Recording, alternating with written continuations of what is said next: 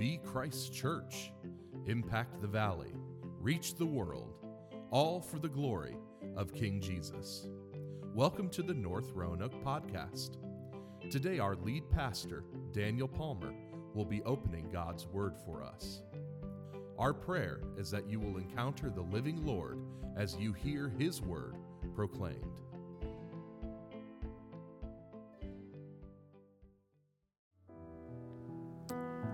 Well, amen, and good morning. Welcome back to Philippians. Why don't we begin by calling out to our great God who has loved us so much in Christ. Would you bow with me? God, our Father in heaven, we want to hallow your name, for you are great and greatly to be praised. There's no one greater, no one higher. God, you came down in your Son and made a way in spite of our sin, that we could have bold access to your throne.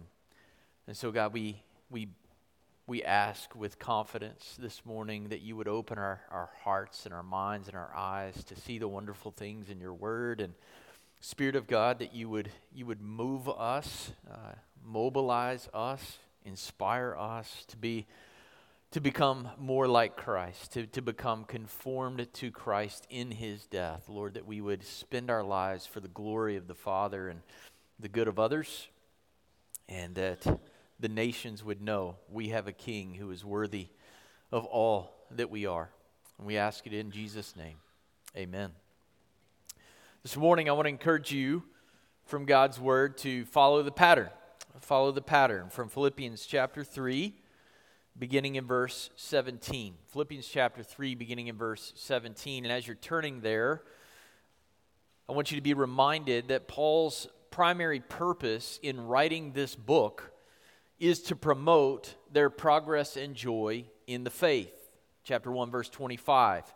Specifically, he wants to hear that the church at Philippi is standing firm in the Holy Spirit, with one mind, striving side by side for the faith of the gospel in the face of rising opposition. And then Paul proceeds to show us in chapter 2 that in order to be gospel-centered in the face of opposition and to be united in advancing this gospel, we need to focus on the gospel. The gospel is the root of both steadfastness in the face of opposition and of unity in the body. So after he tells us this in chapter 2, he moves in chapter 3 to telling us, look, because it's all about the gospel, there's no room for confidence in our flesh. That's what trips us up, right? History, tradition, making much of ourselves. And he says, look, I threw all that away for the surpassing greatness of knowing Christ,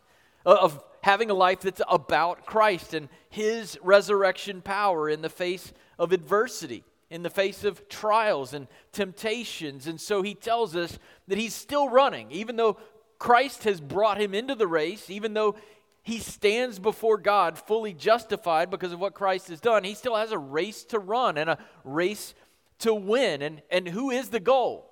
Jesus. Who is the prize? Jesus. And so Paul has told us he's going to keep striving toward Christ and straining toward Christ, forgetting yesterday and running for him today, seeking to become more and more like Jesus in his death. And now that he's given us the pattern of the pursuit of Christ, he tells us in verse 17, down through the end of the chapter, all right, it's time to walk. I've told you what I do. I've told you why I do it. Let's do it. All right? So let's see what Paul says, beginning in verse 17. Brothers, join in imitating me, and keep your eyes on those who walk according to the example you have in us. For many of whom I have often told you, and now tell you even with tears, walk as enemies of the cross of Christ. Their end is destruction, their God is their belly, and they glory in their shame with minds set on earthly things.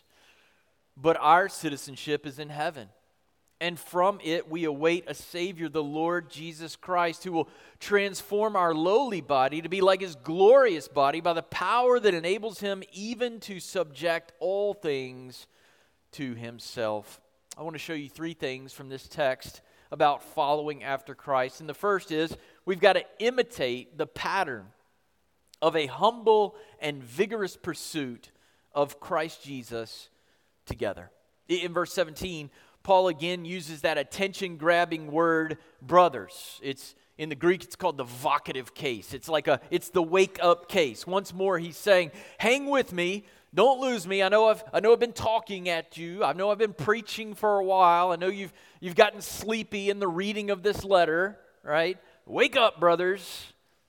Instead of giving up in the face of adversity, instead of trusting in yourself or your status, and most certainly instead of giving up and throwing everything away for the world and its momentary pleasures, Paul says literally, become together imitators of me. Become together imitators of me. He sort of invents a word in the Greek, together imitators. He says something similar to the Corinthians, right? You remember 1 Corinthians chapter 11 when he says, be imitators of me as I am of Christ. Imitation is not just about hearing information. It's not just about teaching. It certainly includes that, but it's also about modeling, right? Model and pattern your life after me. As Fee writes, those who imitate live out the model presented by the teacher. They don't just listen to his teachings. In Paul, the call to imitate and to do so in the midst of suffering often go hand in hand. In 1 Thessalonians chapter 1, verse 6, Paul says, and you become imitators of us and of the Lord, for you received the word in much affliction with the joy of the Holy Spirit. We need to imitate and pattern our lives because life isn't easy. We need patterns to follow. And Paul is calling the Philippians to live by the example that he has just given them in verses 4 through 14 of chapter 3. Placing no confidence in the flesh, but pursuing Christ wholeheartedly, no matter what it would cost them. And sometimes it'll cost you quite a bit to follow Jesus. Deny yourself. Take up your cross. Follow me. The ultimate example of following after God for the glory of God is Jesus, right? He is the ultimate example of faithfulness to God under pressure. But Christ also gives us Paul and others like Paul. Remember Timothy and Barnabas from chapter 2 of this letter. He gives us other examples. Why does he do that? Why does he give us examples other than Jesus if Jesus is the ultimate example? I've thought about that this week. Maybe you've never asked yourself that question, but I asked myself that question. All right, well, if Jesus is the ultimate example, then why do I have Paul? Why do I have Timothy and Epaphroditus? And I think part of the reason is this. We need examples in the here and now, lest we excuse our own laziness in pursuing Christ right now and ignore our responsibility to live our lives for His glory and for the good of others by saying something like this. Maybe you've even thought it. Well, I'm not Jesus after all. Anybody ever been there? And you're not, right? You're not Jesus after all. And yet we see someone like Paul in the middle of prison, who's in prison for the gospel, who's still spending his life for the glory of God. We see someone like Epaphroditus in chapter 2, who nearly died in getting the message to Paul because he knew that the Philippians were worried about him. We see people going the extra mile as Jesus called us to do for the glory of Christ and the good of others. So we're not Jesus, and yet we know Jesus has made us His to make us like Him. True? We've been adopted and cleansed and redeemed to become like the one who adopted us and cleansed us and redeemed us. And He gives us examples like Paul to pursue together. This word together imitators means we are called to emulate Paul's way of life in our relationships with and encouragement to one another. The word reminds us that our relationship with Jesus is personal, but not private or isolated. God gives us in Christ, saves us in Christ to become united with a church to pursue this pattern of life together. We can't pursue Christ as little islands. He saves us into a family so that we would pursue Christ together. But it isn't just Jesus and Paul that we imitate. Or it isn't even just Jesus and Paul and Timothy and Epaphroditus. Notice what Paul says next in verse 17. Keep your eyes on those who walk according to the example you have in us. So Paul is telling them not just to look to him, but to keep their eyes on, which means to constantly and carefully observe, to keep on scoping out, not just Paul, but those who are already there in Philippi who are living in this way. The word example means pattern. When I was a kid, I've been trying to remember the name of the store. I should have asked Mom, but I just got busy this week. But Mom would go to this cloth store. I don't even know if these places still exist. And there would be patterns. What is it? Piece goods? Is that what it was, Mom? Was it Piece Goods store? Yes, it was the Piece Goods store. Okay. And some of you are like, what on the earth is he talking about? I'm not even sure, but it's just this weird random memory in there from when I was a kid. We'd go to the Piece Goods store and we'd look at fabric, and the next thing I know, Mom's flipping through patterns. She's bringing them home, and then she's whipping out a new dress. I'm like, all right. Well, how did she do that? She followed the pattern. She had to follow the pattern. And Paul's saying, there's a pattern. You can see it in my life, but it's not just in my life. There's people in Philippi. You can see this pattern in their life. They're facing opposition. They're being attacked. They're being talked about. And you know what? They just keep following Christ. You follow people like that. Don't follow the people who dip out and check out as soon as the temperature rises. Go find another place. You hang with the people who show the pattern of faithfulness over time in the face of fire.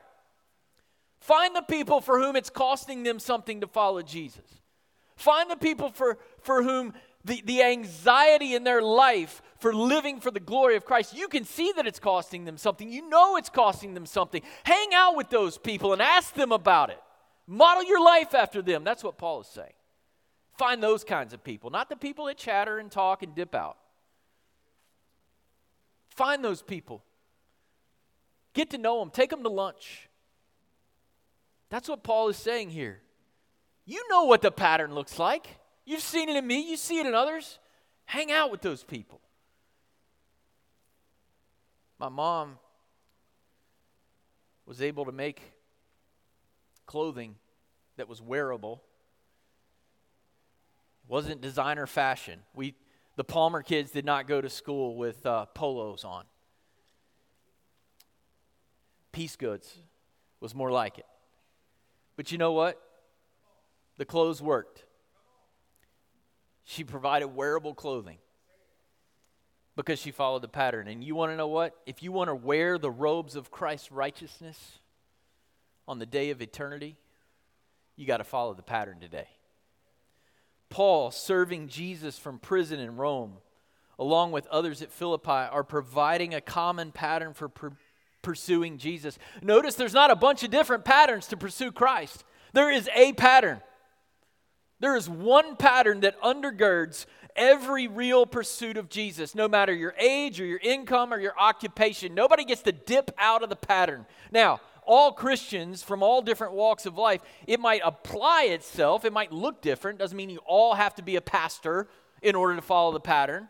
But every Christian's got to follow this one pattern. We've got to reject confidence in our flesh and live in the power of Christ's resurrection through trials and adversities and disappointments as we run to receive the prize and become more like Jesus on the way. Every believer must ask, how can I be poured out for the glory of God and the good of His church?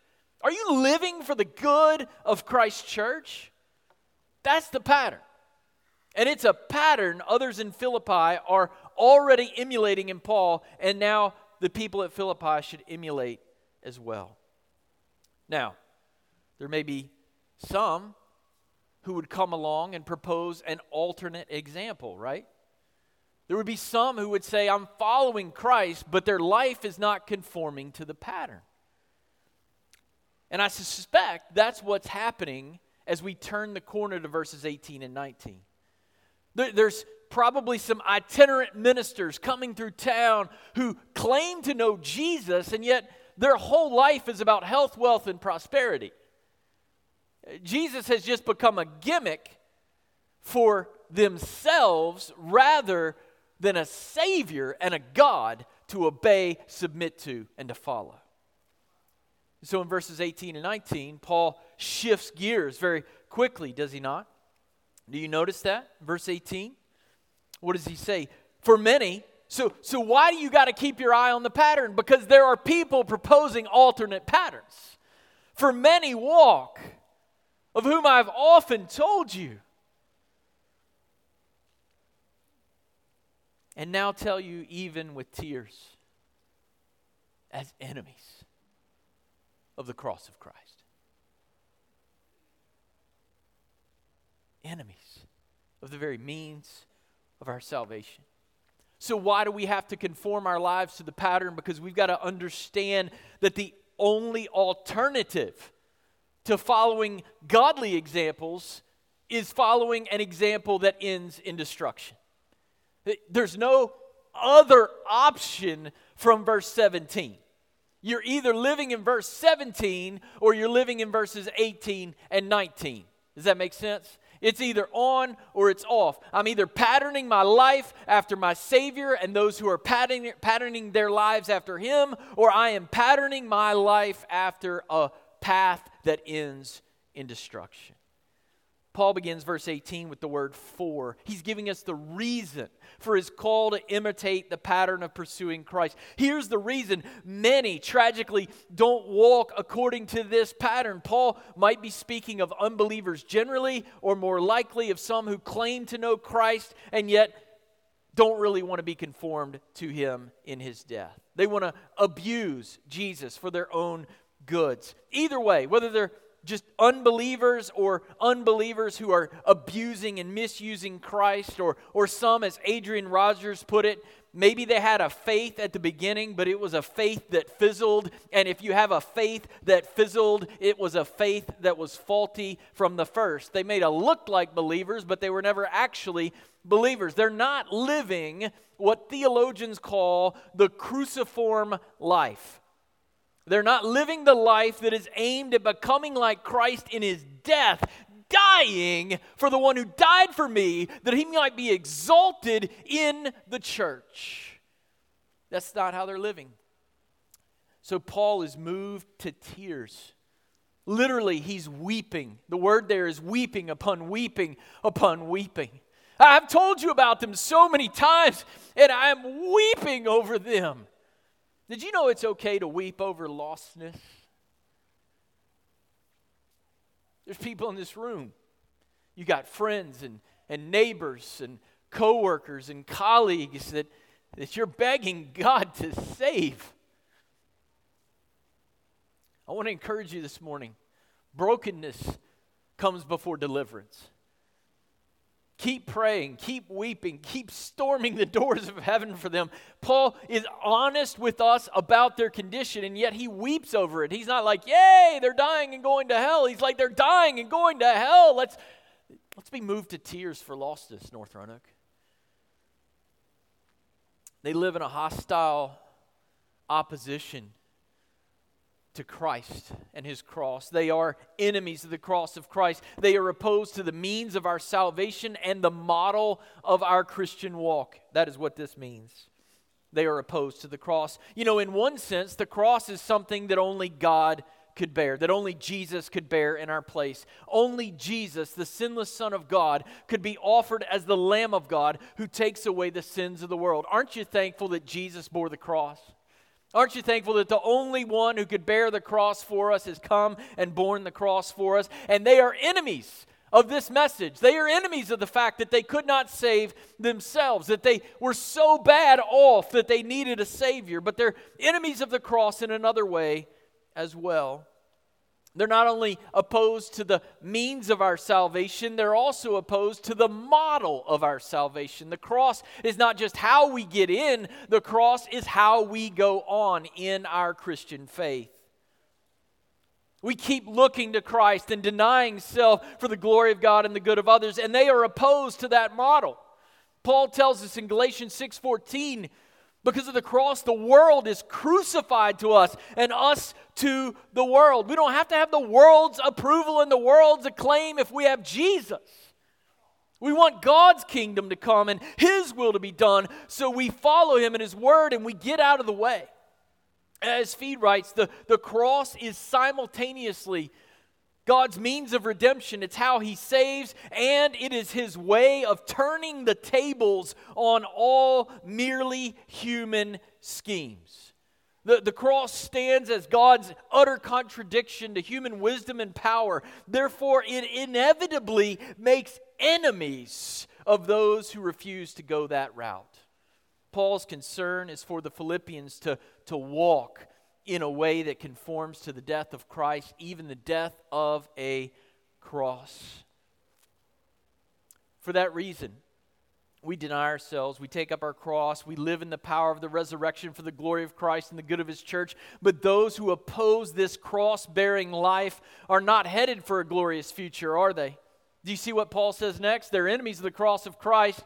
Therefore, their end is destruction. They seem to have it all. They seem to be living the high life, but they are actually moving up the corporate ladder, they are moving speedily toward destruction. You know, it might seem natural to save this note of destruction for the end of this list of characteristics that Paul is building about those who don't walk according to the pattern of Christ. But Paul, I think, front loads it right after enemies of the cross of Christ, because if you're an enemy of the cross of Christ, you are on the path of destruction. If you're opposed to this model, if you think you can pursue Christ without denying self, you're self-deluded and you are on the road to destruction. There are no alternatives to the cross-shaped life. Those who count everything as lost to gain Christ will gain Him, but those who live for the glory of self while putting a little Jesus on the side dish of their life will end up in destruction, total loss, ruin forever. Destruction is the opposite of salvation. Salvation is everlasting life with Jesus, the Lord of life, and destruction is everlasting death, separated from the love of God forever. The stakes in following the pattern are eternally significant. Gain Christ or end up in unending loss. And now Paul tells us what these folks are motivated by, who are opposed to the pattern that we see in Paul and in Christ and in Timothy and Epaphroditus and in elders and pastors who are called in 1 Peter chapter 5 to shepherd the flock as examples, same word, as the pattern to be replicated and followed. What are they motivated by? They're motivated by their bellies. Do you see that? Their God is their belly. They're enemies of the cross of Christ. They're moving towards destruction, and you want to know what wakes them up in the morning. You want to know what fuels their path during the day. You want to know what they're really thinking about at the core of their life. It's not about Christ and His church and His kingdom. They're thinking about their bellies. You say, whoa, I like a good steak. I do too, praise God. This is not necessarily about gluttony. It certainly could include gluttony. But Paul's not making a point just about food, all right? He's making a point that they are driven by their fleshly appetites. It is their bodily desires that motivate them. If they can't satisfy their taste buds, satisfy their gratuitous fleshly pleasures, if they can't experiment and push the line past God's design, then they are not satisfied. They're taking that little hit, they're pushing the line, they're crossing the line, they're crossing the line, they're crossing the line. And you know what? There's pleasure in that for a season, for your flesh.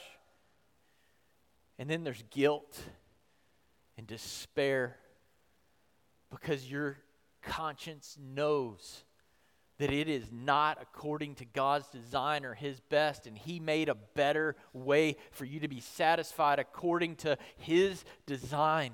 But there's a world out there that just keeps looking for the next thing and the next thing and the next thing, and they may not be addicted to a drug, they may not be addicted to alcohol, but they gotta get the next hit. And one day soon, when they die or our King returns, they're going to be hit with the fact that their lives end in destruction. They're not dying to self to be filled with the presence and purposes of God, but they're trying to fill themselves with the endless pursuit of pleasures which never really satisfy. Did you ever think in the United States of America that we would be where we are culturally with what we're celebrating? Did you think that 20 years ago?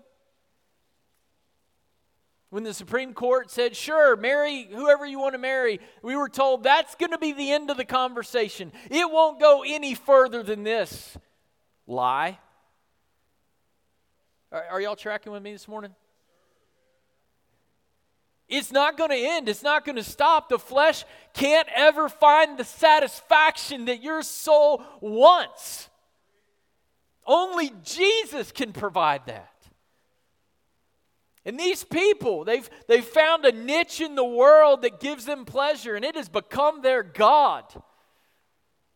It can happen with golf, it can happen with cars, it can happen with music and football and travel sports and entertainment and alcohol and sex, but it happens in less obvious ways as well, church.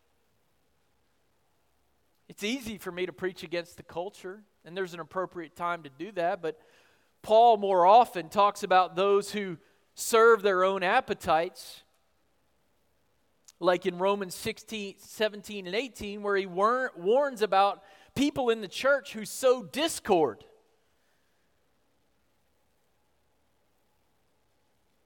The Bible says they're not serving Christ, but their own appetites. You know, I like a juicy steak,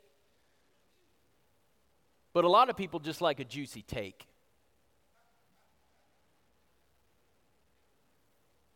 And if they're on the outside looking in, or it wasn't their idea, or somebody else had a better idea, then rather than listen and follow Christ, man, let's make a mess. Our motivation must not be our bellies, but the glory of Christ, whose body was broken for us and our salvation. They're enemies of the cross of Christ. They're moving towards destruction. Their God is their belly. And next, Paul tells us they glory in their shame. They abide by an inverted, upside-down morality. What is right is regarded as wrong, and what is wrong is regarded as right. To glory in something is to delight in it. They delight in behaviors and thoughts and attitudes and pursuits which should bring them shame. Hosea says this about the Israelites. God blessed them with prosperity and abundance and numerical growth. And this is what the prophet Hosea says. The more they increased, the more they sinned against me. The more good I gave them, the more they sinned. And then God says this, I will change their glory into shame. Fee says this. Not only are they not destined for a glory at all, but what glory they have in the present lies precisely in what should be a matter of shame. We live in a world where things are clearly shameful, which are being celebrated. Paul shows us it's okay to weep over souls which are so deluded.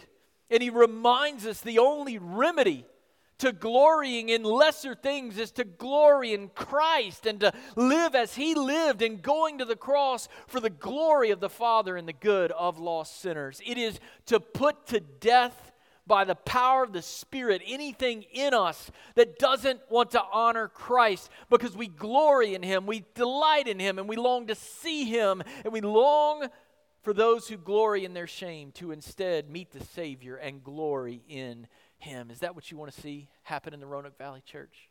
You want to see people who are glorying in what they should be ashamed of truly become ashamed of what is shameful, and then glory in Christ who gave His life as a remedy. Finally, Paul tells us those of the world set their mind on earthly things. You say, well, I think about earthly things. I mean, I got to put clothes on. I got to buy groceries. Some of you are thinking about your grocery list in the middle of this sermon. You're like, all right, I checked out there. You lost me on God is your belly because I was hungry, and I got a Kroger click list I'm working on right now. Church, Paul is not saying you can't ever think about groceries or laundry or making a living or mowing your grass, because I'm going to have to do that soon because it's spring in February.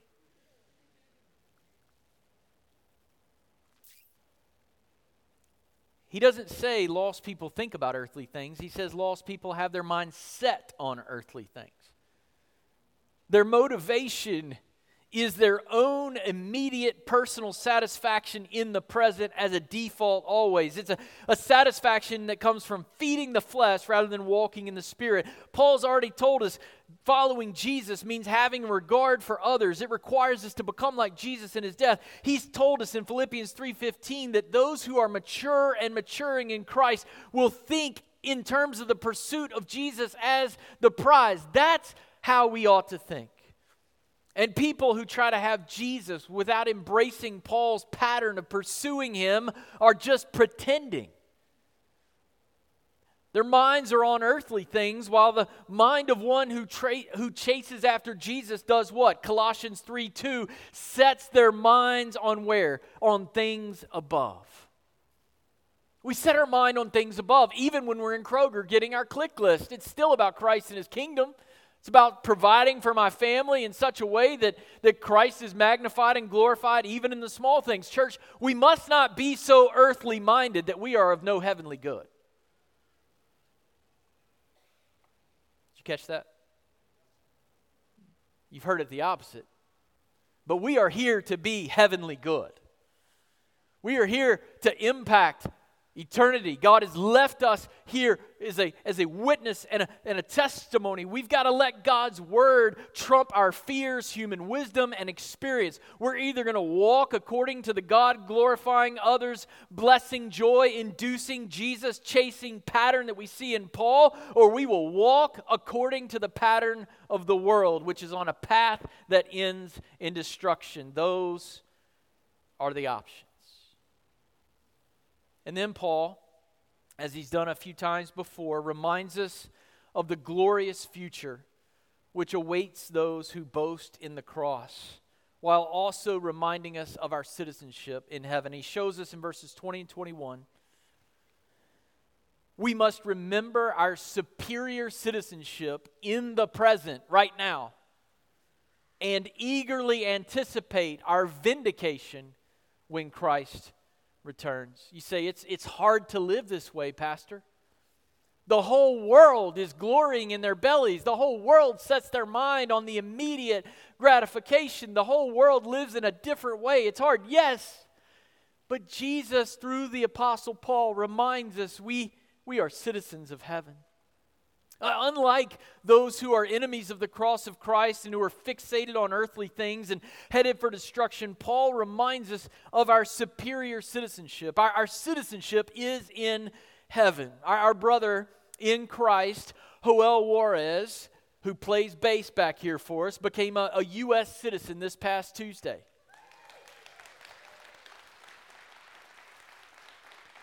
That's pretty awesome. But you know what's far more awesome than his U.S. citizenship?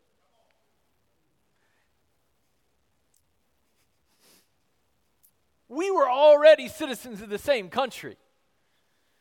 Hebrews tells us we're waiting on a better country that comes from heaven, of which we are all citizens, red and yellow, black and white, all are precious in his sight. All who come to the one Savior have been delivered to the one kingdom. And I'm so thankful that you have all the rights and privileges there too of U.S. citizenship. But man, you already had a citizenship that was so much infinitely greater. You could go into the throne room of glory because of the blood of Christ, just like I can. We are citizens of heaven.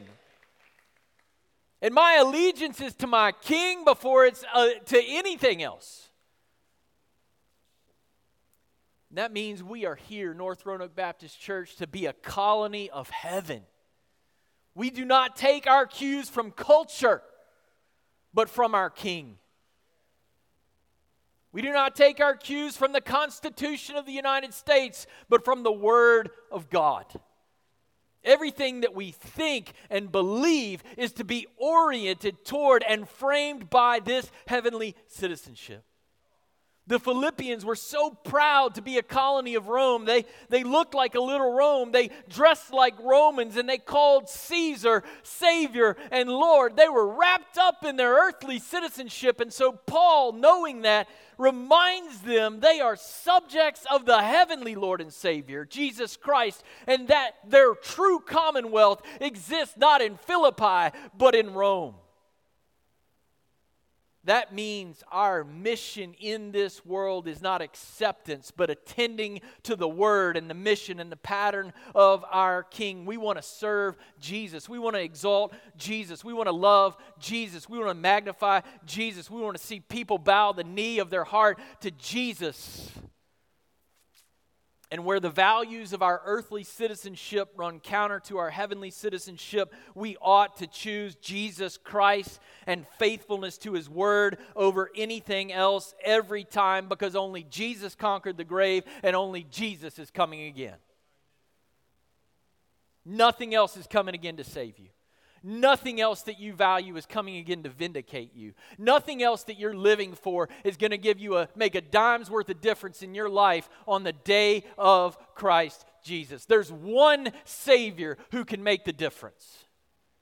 And if you're living, and I'm sure to some extent all of us, including myself, are living for something less than Jesus, and to the extent that the Spirit is awakening that within you this morning, before we come to the table and partake of the supper, deal with it and ask God to make my mission Jesus. I'm here to tell you, there are times in life when all we have is Jesus. Ultimately, that's true anyway when He returns. But there's times in life right now when prizing and pursuing Jesus will make you feel very alone. There's times that it'll make you feel rejected and abandoned and without hope of salvation. It will mean losing everything sometimes other than the one you can't live without. Paul knew a lot about this, did he not? He's there in prison, but Jesus is there and He's with us by the Spirit, and there's joy, but there's also pressure. There's pressure in the life of the Christian to disengage rather than to be disciplined in our discipleship. There's pressure to forsake purity in order to have friends and popularity. There's pressure to take a break rather than to beg Christ to break me afresh from my brothers and sisters in Christ. There's pressure to cave on obedience to Jesus, to stay employed, rather than to serve Him no matter what it costs. But we don't face these pressures without hope. We await the Savior. Where is He coming from? From the heaven of which we already have a citizenship. Do you believe that we have an out-of-this-world Savior who is coming again? Do you believe that He's coming, and because He's coming, even though it's hard, that we can live out our heavenly citizenship in the face of opposition with the sure hope that our pursuit of Christ will end up very well for those who love and follow Jesus? It's going to be better than you think, and it's going to be infinitely better than you deserve. That's what Paul is living for. That's how he's in prison for the gospel and still joyful in adversity and able to point to himself as an example because he's got a Savior on the way. You got a Savior on the way, church. When I asked Stacy to marry me in July of 1999, she said yes. Can you believe that? Yeah, amen, brother. True story. Stacy had eye surgery since we came here 8 years ago. I think she had eye surgery, I guess, 5 or 6 years ago now, babe? Ish. So let's say 6 years ago. Well, until she had that eye surgery, she actually had lenses implanted into her eyeballs. But But before that, she was blinder than a bat. Like so legally blind, you can't even imagine. She literally has microscopes for eyeballs. Like she could put her eye on the Bible and like see the pixel. That's how her eye works. But if she looked in this room without the surgery that she had to have Coke bottle glasses, and I mean Coke bottle glasses. And I remember I was dating her in college, and somebody said, "How did you land her?" And I said, "Well, she couldn't see what she was getting."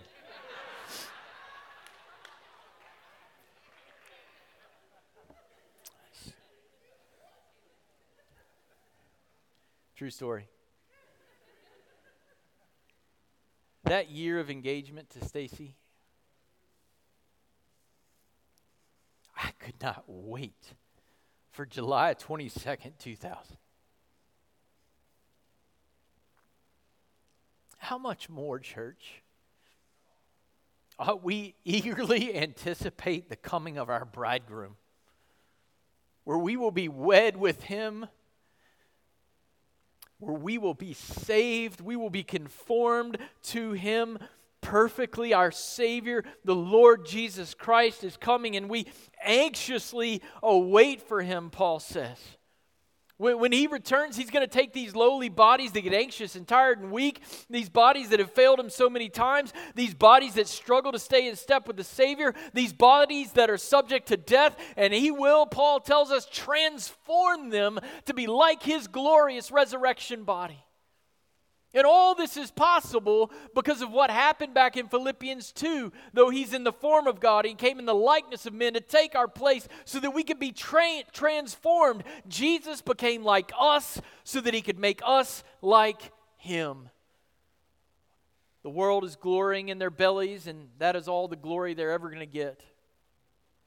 The glory of a great name, a great meal, a great night, but their bodies will die and be raised to destruction. But those who pursue Christ will share in his glory, a glory beyond compare. And this is possible. Why? Hang with me for just a minute. Because Jesus is God. Because by the same power that God has, he will subject all things to himself. He has complete divine power. The God who came down in humility to become like us will soon come with all power. He came in humility to go to the cross, but when he comes back, you will not be able to deny his power. He will subject all things to himself, and he will transform our bodies and make us like him. In other words, when King Jesus returns and gloriously raises and changes our bodies, there will be nothing left to oppose us and our pursuit of Christ anymore. No more battles with sin, no more satanic attacks, no more tears, no more dying, no more temptations. All things subject to the Lord and those who trust in him and pursue him. How? How are you going to get there? Follow the pattern. Deny self. Don't boast in your flesh. Look to your Savior. He's coming soon. Would you pray with me? God, our Father in heaven, we thank you for the opportunity to participate in the death of Christ. We thank you that his death atones for our sin, and as our deacons are preparing to serve the supper, God, we give you praise that it is a foretaste of the victory that is on the way, that as we partake of the supper, we are proclaiming your death until you come. That we are proclaiming that our hope of life everlasting is not in what we've done, but in who Christ is and what he has accomplished. And God, we all fall short of living for Jesus and the good of his church. God, I pray you would help us. God, that you would help us as we enter this time of celebrating who you are and what you've done, that you would help us to do so in a way that we're honest with ourselves and clear before you. And Spirit of God, you would do whatever you need to do in this moment to make us united, make us one, under the lordship of Christ. We ask it in Jesus' name. Amen. Thank you for listening to the North Roanoke Podcast. You can connect with us at northroanoke.org or download our app in your device's app store. Just search for North Roanoke. We hope to meet you soon.